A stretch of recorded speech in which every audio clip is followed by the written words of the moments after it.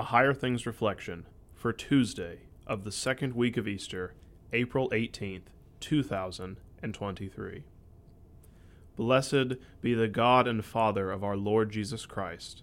According to his great mercy, he has caused us to be born again to a living hope through the resurrection of Jesus Christ from the dead. 1 Peter chapter 1, verse 3. In the name of Jesus, Amen. Christ is risen. I love birthdays, especially when it's the birthday of one of my kids.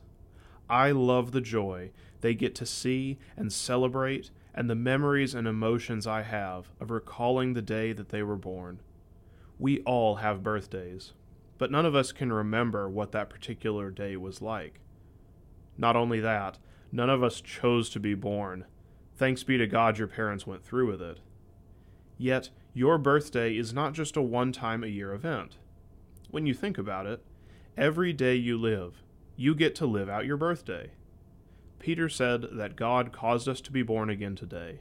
We didn't do it. God did. It wasn't you making your decision for Jesus, as though you could cause yourself to be born again. No, God caused us to be born again, and he did it through his life-giving word. Later, Peter writes in chapter 3, baptism now saves you. Jesus does the work for us as we are born again. And each day, you live out your baptism as Jesus forgives you in the name of the triune God that gives baptism its saving power. This baptism is also connected to Jesus' resurrection, where Scripture talks about him being the firstborn of the new creation. Your baptism connects you to the resurrection of Jesus Christ from the dead. Peter says just that. He says God has caused us to be born again to a living hope through the resurrection of Jesus Christ from the dead. Christ was dead, and now he is risen. And therein lies the decisive act in all of history. Christ's resurrection from the dead gives substance to the excellent news, connects us to Christ in holy baptism, and forms the basis for the hope of our resurrection. Just like our birthday, there will also be our death day. We do not die without hope the day we leave this earthly life. Peter tells us about this future in our text.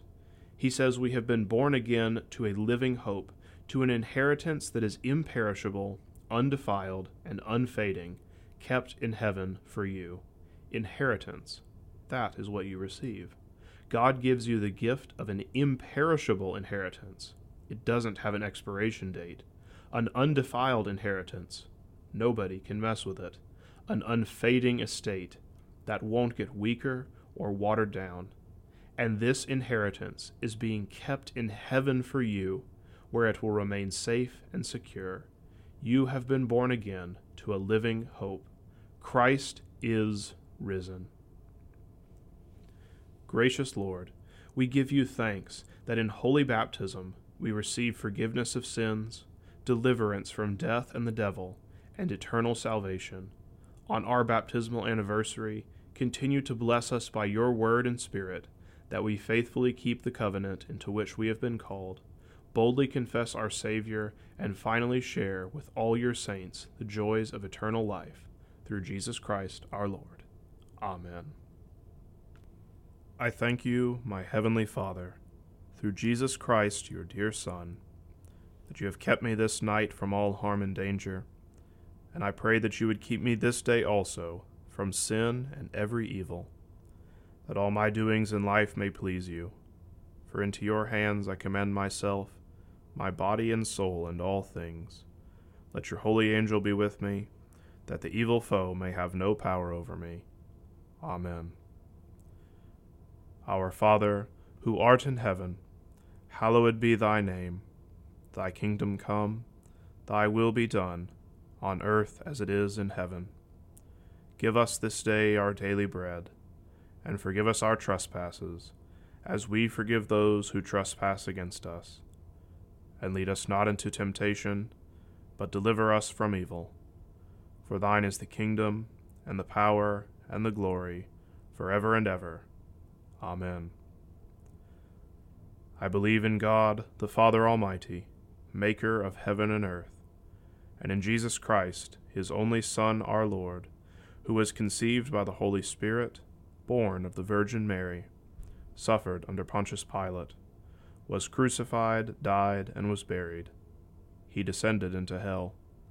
The third day he rose again from the dead.